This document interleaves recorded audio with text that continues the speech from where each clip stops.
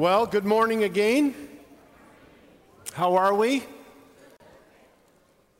You excited about tonight? Okay, maybe not. You all signed up? We got your money? We don't care if you're excited or not. But we're glad you're coming. I'm just kidding. Just kidding. Let's stand together, and we are looking at a new series for Christmas called The Power of Christmas. And this morning's power is truth. And we're going to look at it from John chapter 18. Yes, John chapter 18, verses 33 to 38. And I am going to be reading the green. Maybe.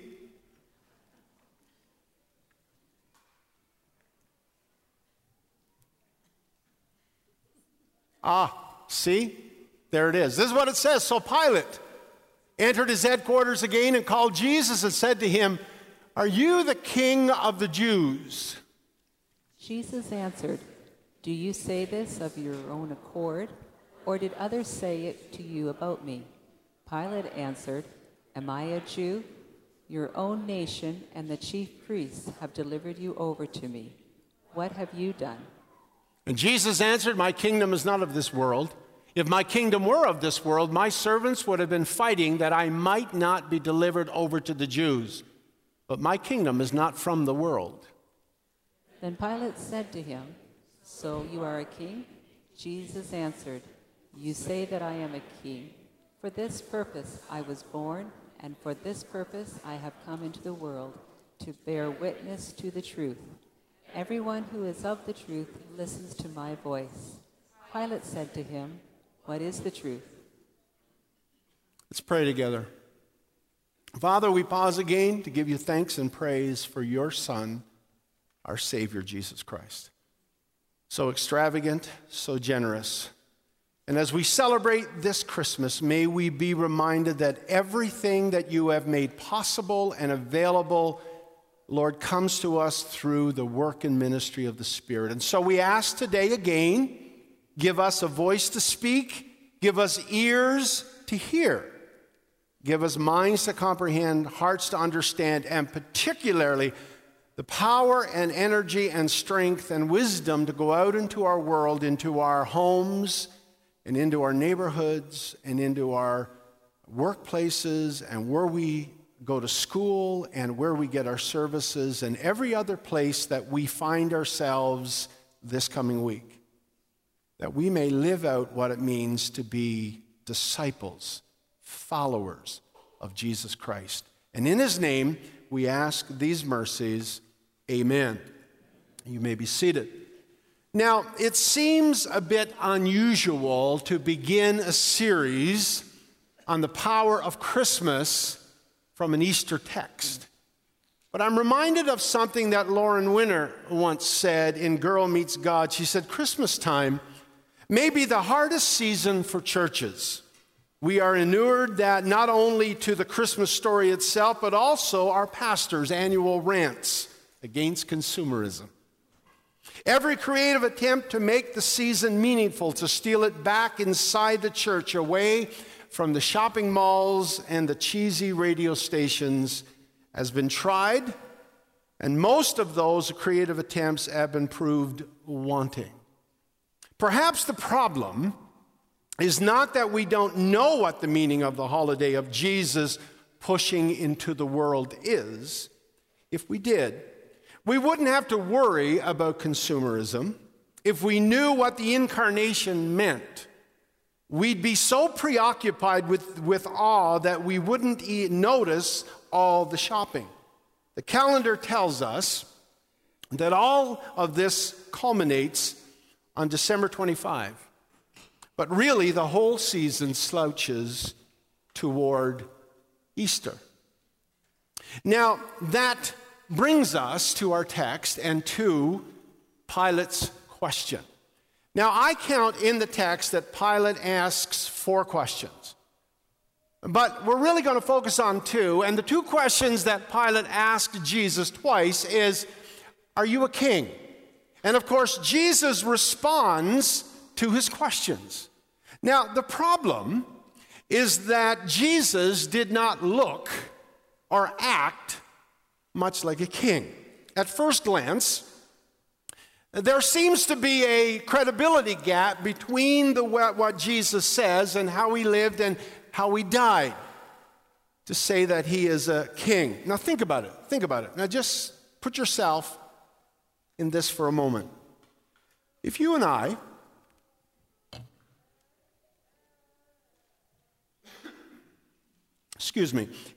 had been there when Jesus was born, would we have believed that a tiny baby in a feeding trough for a crib was really a king? If we had been there, watching Jesus as a boy playing in the sawdust and the wood shavings of Joseph's carpenter shop, would we have concluded that he is the sovereign ruler of the universe? And would we or could we conclude or even guessed that with such a humble human being, with such an individual, that this was the everlasting Lord, the King of Kings and the Lord of Lords? Hardly the stuff that we would expect for and from a king. But of course, we know much more than Pilate knew, and we know a lot more than the people of Jesus' time knew. We know that beneath the cloak of Jesus' humanity is God's promised ruler. But here, on trial for his life, that's exactly what Jesus says, that he is a king. Now, Pilate certainly did not get the point. But it is not a coincidence that the very words of the Magi's inquiry in Matthew chapter 2, verse 2, "Where is he who was born King of the Jews?" were the exact same words that Pilate would place over the head of Jesus on the cross, which read, "Jesus, the King of the Jews." Now, the truth is that Pilate was most likely mocking Jesus, at the same time agitating the Jewish religious leaders and also taunting the people. But as well, there is a profound declaration of truth in what Pilate wrote. Pilate's words declare precisely who Jesus is, a king. And Jesus answers, "You say that I am a king. For this purpose I was born, and for this purpose I came into the world." And this is Jesus' answer to Pilate's question. For this purpose I was born.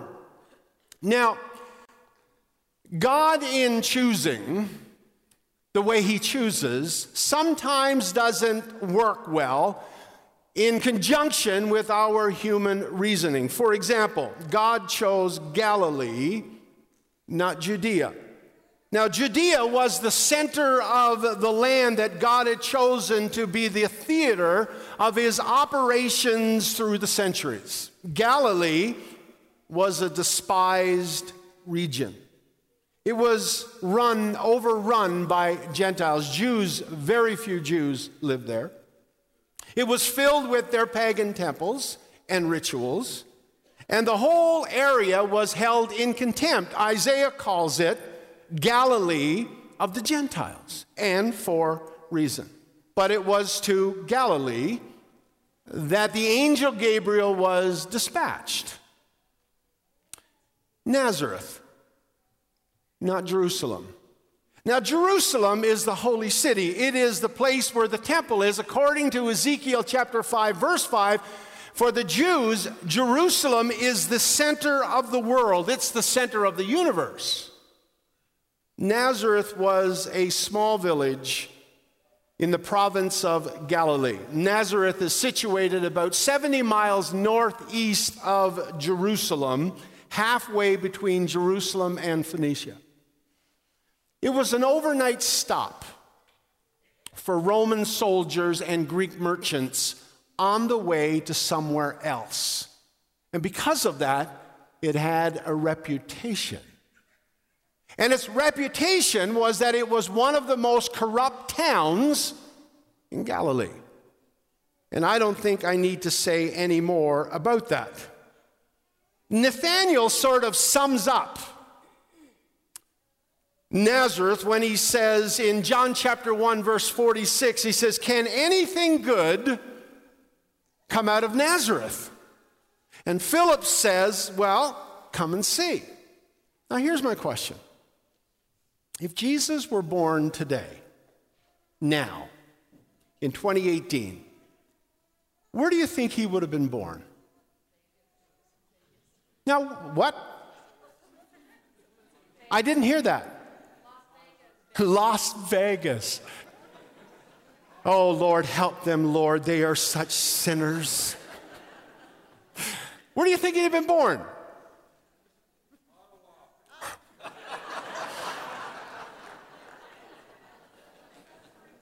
Okay, I'm going back to Las Vegas, okay? Sudbury might have been. Somebody suggested Newfoundland. Be careful. I'm from there. And I should also remind you that all of you that are laughing right now, that the wise men came from the east. I'm just saying is all. It's all. But seriously, the angel Gabriel bypassed Judea, Jerusalem, the holy temple in the center of the world, and went to Galilee, to Nazareth, to a humble home of a young provincial, rustic, hillbilly girl. We could call her a woman, but she was somewhere between a teenager and a young woman. And then there's this, the world. That God chose the world. And Jesus says, "For this purpose, I have come into the world." Somebody said that Christmas calls us to be true to the incarnational principle, that God is found in the depths of our humanity, in which God in Jesus has revealed himself to be present. He is present in this room. He is present in my life. He is present in your circumstances and situations. And Jesus says, "For this purpose I have come into the world to bear witness to the truth." Now, I did a little homework, and I went to the dictionary, Merriam-Webster, and I looked up the definition of to bear witness. And I found two definitions. The first one is to show that something exists or is true. And the second one is to make a statement saying that one saw or knows something. Now, right away, these definitions are problematic. We hear a lot of discussion these days about the existence or the non-existence of God, that God does not exist. Now, interestingly enough, according to an Angus Reid report done in conjunction with Cardis here in Canada, we may be surprised to find out how things are with Canadians in regard to their belief in God. So they reported, Angus Reid reported, that when asked about how faith operates in their own lives, Canadians tend to break down roughly like this. 20% are atheists, 20% are religiously committed, 30% are privately faithful, and 30% are spiritually uncertain. That was in the National Post on Friday, an article there. Now, it seems that belief in the existence of God is a whole lot stronger than what groups have been trying to get us to believe. But we'll leave that for a moment, and we'll move on to our second definition. And our second definition, to bear witness, means to make a statement saying that one saw or knows something.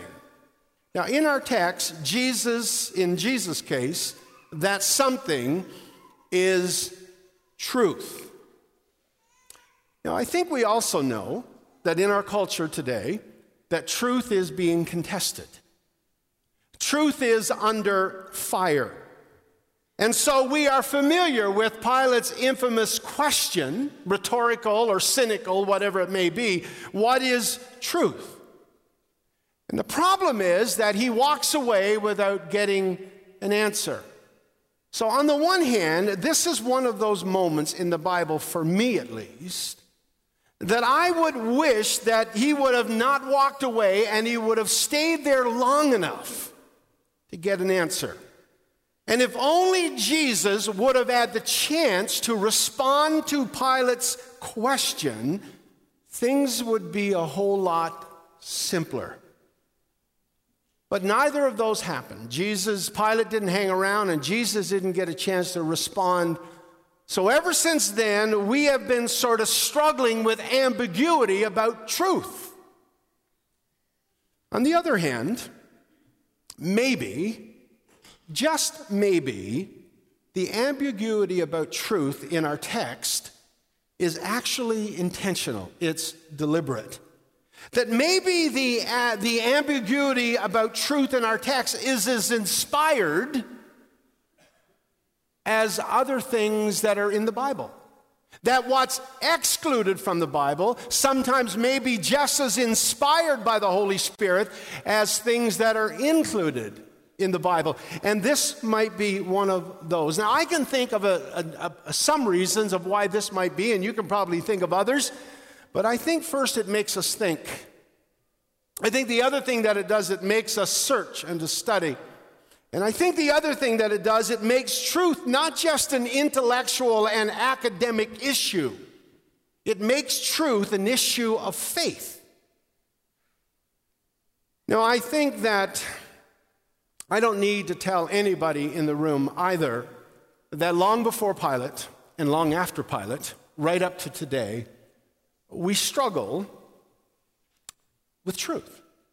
Truth.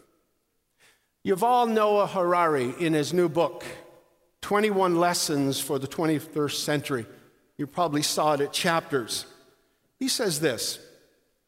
He's talking about the secularists, and he says, the most important secular commitment is to truth, which is based on observation and evidence rather than on mere faith. The other two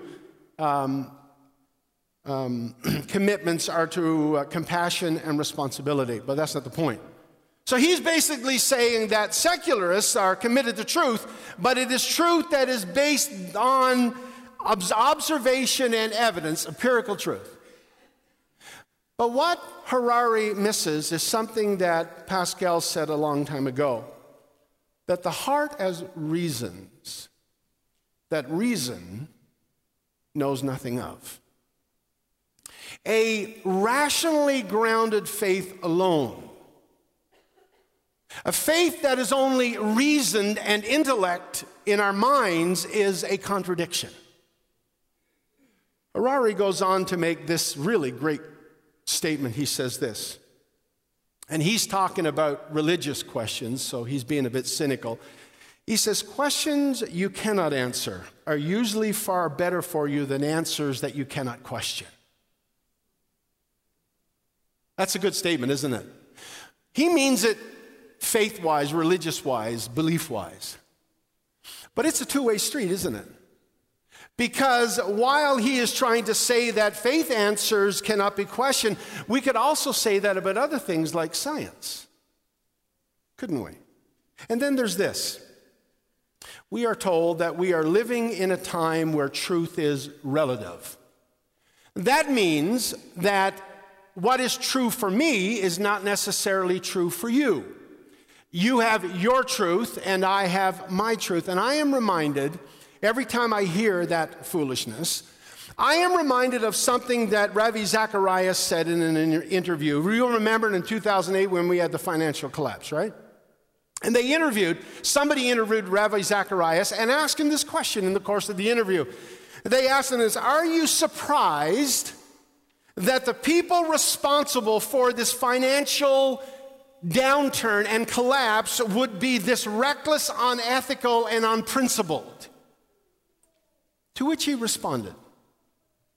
He said, we cannot possibly think that we can take our finest and brightest theological minds and place them in our finest, prestigious learning institutions and teach them that there is no standard of truth or morals, that truth is different for different people, that truth is whatever you want it to be, and then be surprised that these bright minds go out into the world and act out and live out what we've taught them. And Ravi Zacharias finishes, he says, am I surprised? No. He says, I am not surprised. What I am surprised about is that it's not worse and it didn't happen sooner. Truth being relative belongs to what we know as in our time, postmodernity or postmodernism. I'm not going to get into that. But apparently, our society and our culture has moved past postmodernity, and that we are repeatedly told these days that we are living in a new and even more frightening era, and that is the era of post-truth, and that lies and fiction are all around us.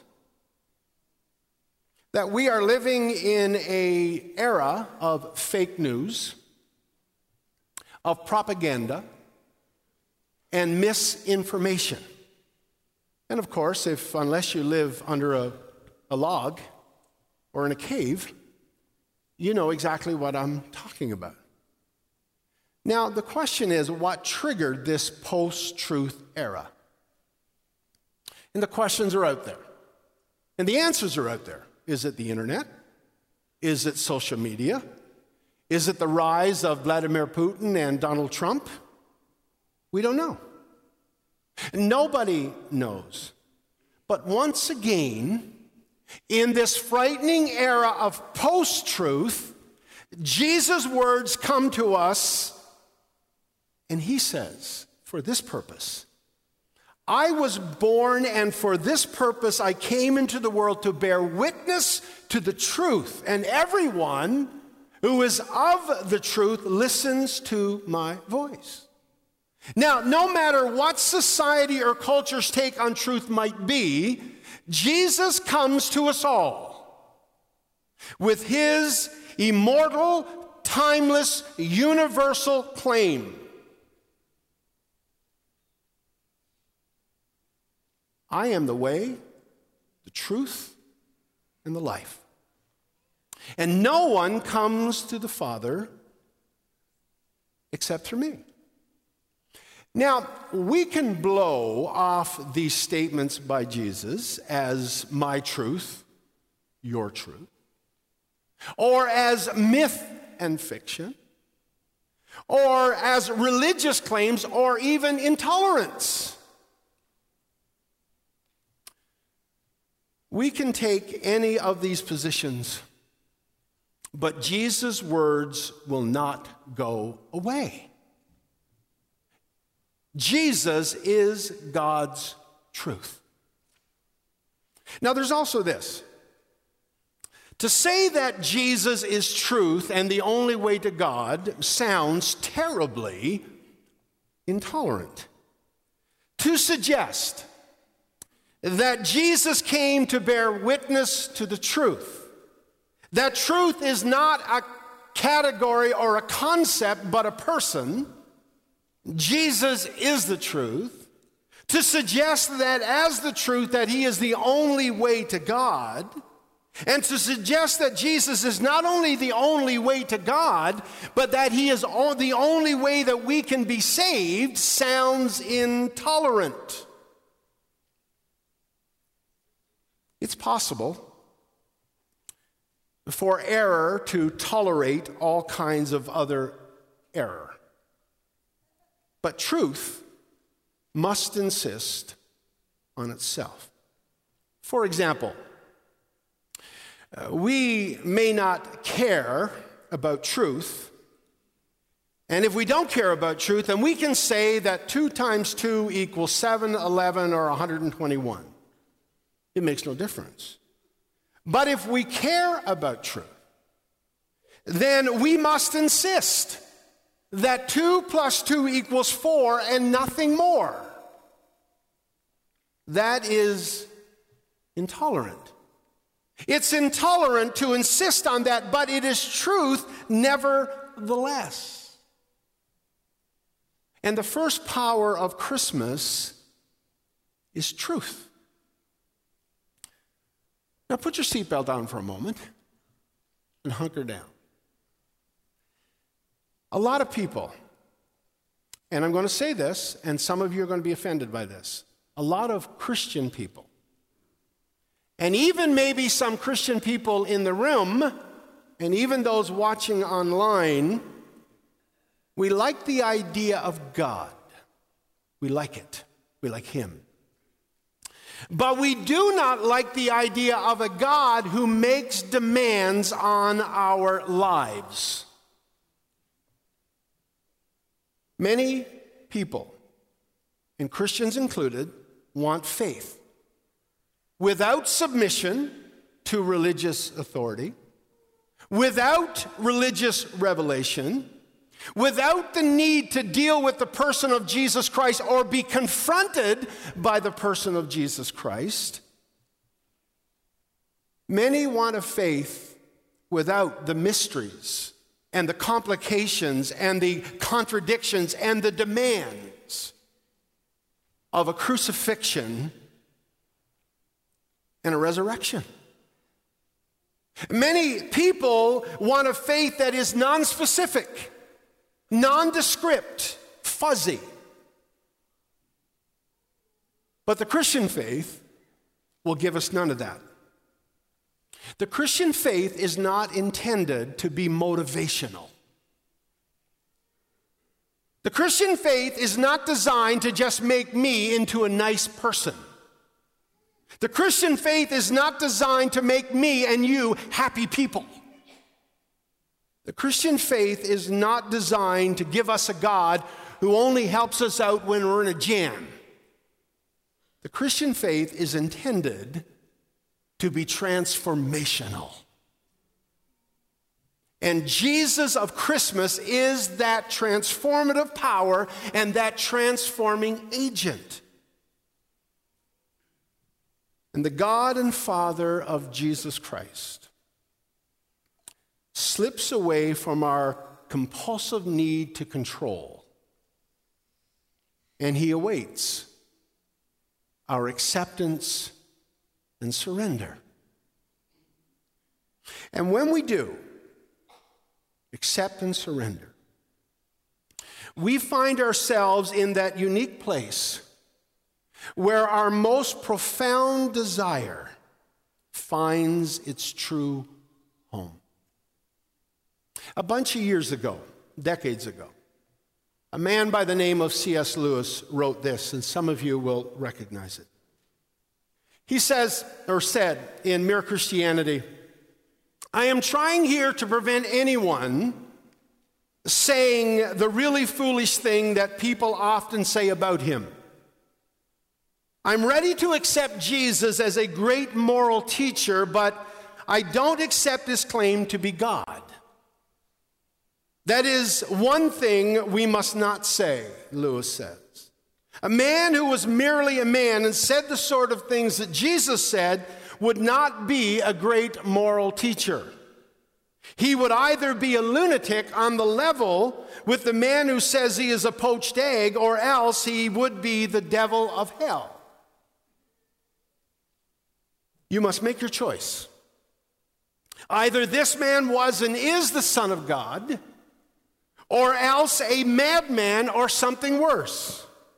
You can shut him up as a fool, for a fool. You can spit at him and kill him as a demon, or you can fall at his feet and call him Lord and God. But let us not come with any patronizing nonsense about his being a great human teacher. He has not left that open to us. He did not intend to. And Jesus says, "For this reason I was born, And for this purpose I came into the world, to bear witness to the truth. And everyone who is of the truth listens to my voice. And this is Jesus' final challenge to Pilate. Christmas brings us face to face with truth. Christmas brings us face to face with Jesus Christ. Christmas confronts us with what God is intended, the sending of Jesus. And Christmas tells us that there is a king to whom all should and shall eventually bow. Christmas tells us that there is truth that all of us should believe. And the challenge is whether or not we will listen to the voice of King Jesus this Christmas. Now, this Christmas, like every other Christmas and every one coming, there will be many voices clamoring for our attention. Family and gifts and lights and advertisers and screens and friends and credit card statements and diets and workouts and winter getaway packages. But above all, let us not miss the one voice that matters most. The voice of the one born a king. The voice of the one born to bear witness to the truth. The one voice that everyone of the truth listens to. His name is Jesus. And that brings us to the first power of Christmas. Stand with me, would you please? Father, again, in Christ's glorious, beautiful, magnificent name, powerful. As we stand in your presence, because it's in your presence now that we stand right now, because you're here and we're here, but more so because you're here. Where we stand, where our feet are positioned, is holy ground. And so is our hearts, and so is our minds, and so is our lives, because we are the dwelling place of God. And so, Father, I pray this morning for those in the room, those that are watching online, and those that will watch in the archive in a couple of days, or a couple of weeks, or a couple of months, that we would hear the voice of your Spirit. And Father, this morning, if there be anybody in the room or online that has not yet said yes to your offer of love and forgiveness, that we can live without shame, that we can belong to you, that this moment would be the beginning of the process, that over the Christmas season, our eyes will be opened and we'll see the truth, Jesus Christ. Father, for us that are Christians, as we enjoy the Christmas season and we understand the difference between the two versions. There's nothing wrong with singing jingle bells and walking in a winter wonderland. There's nothing wrong with that. But we understand that the real message of Christmas is not about the beautiful winters of Canada and the sentimentality of sleigh rides, but the coming of truth. Jesus, we ask in your name, Holy Spirit, may Christ be elevated in this season and in our lives, particularly as your people at Glad Tidings Church. And all God's people said, amen.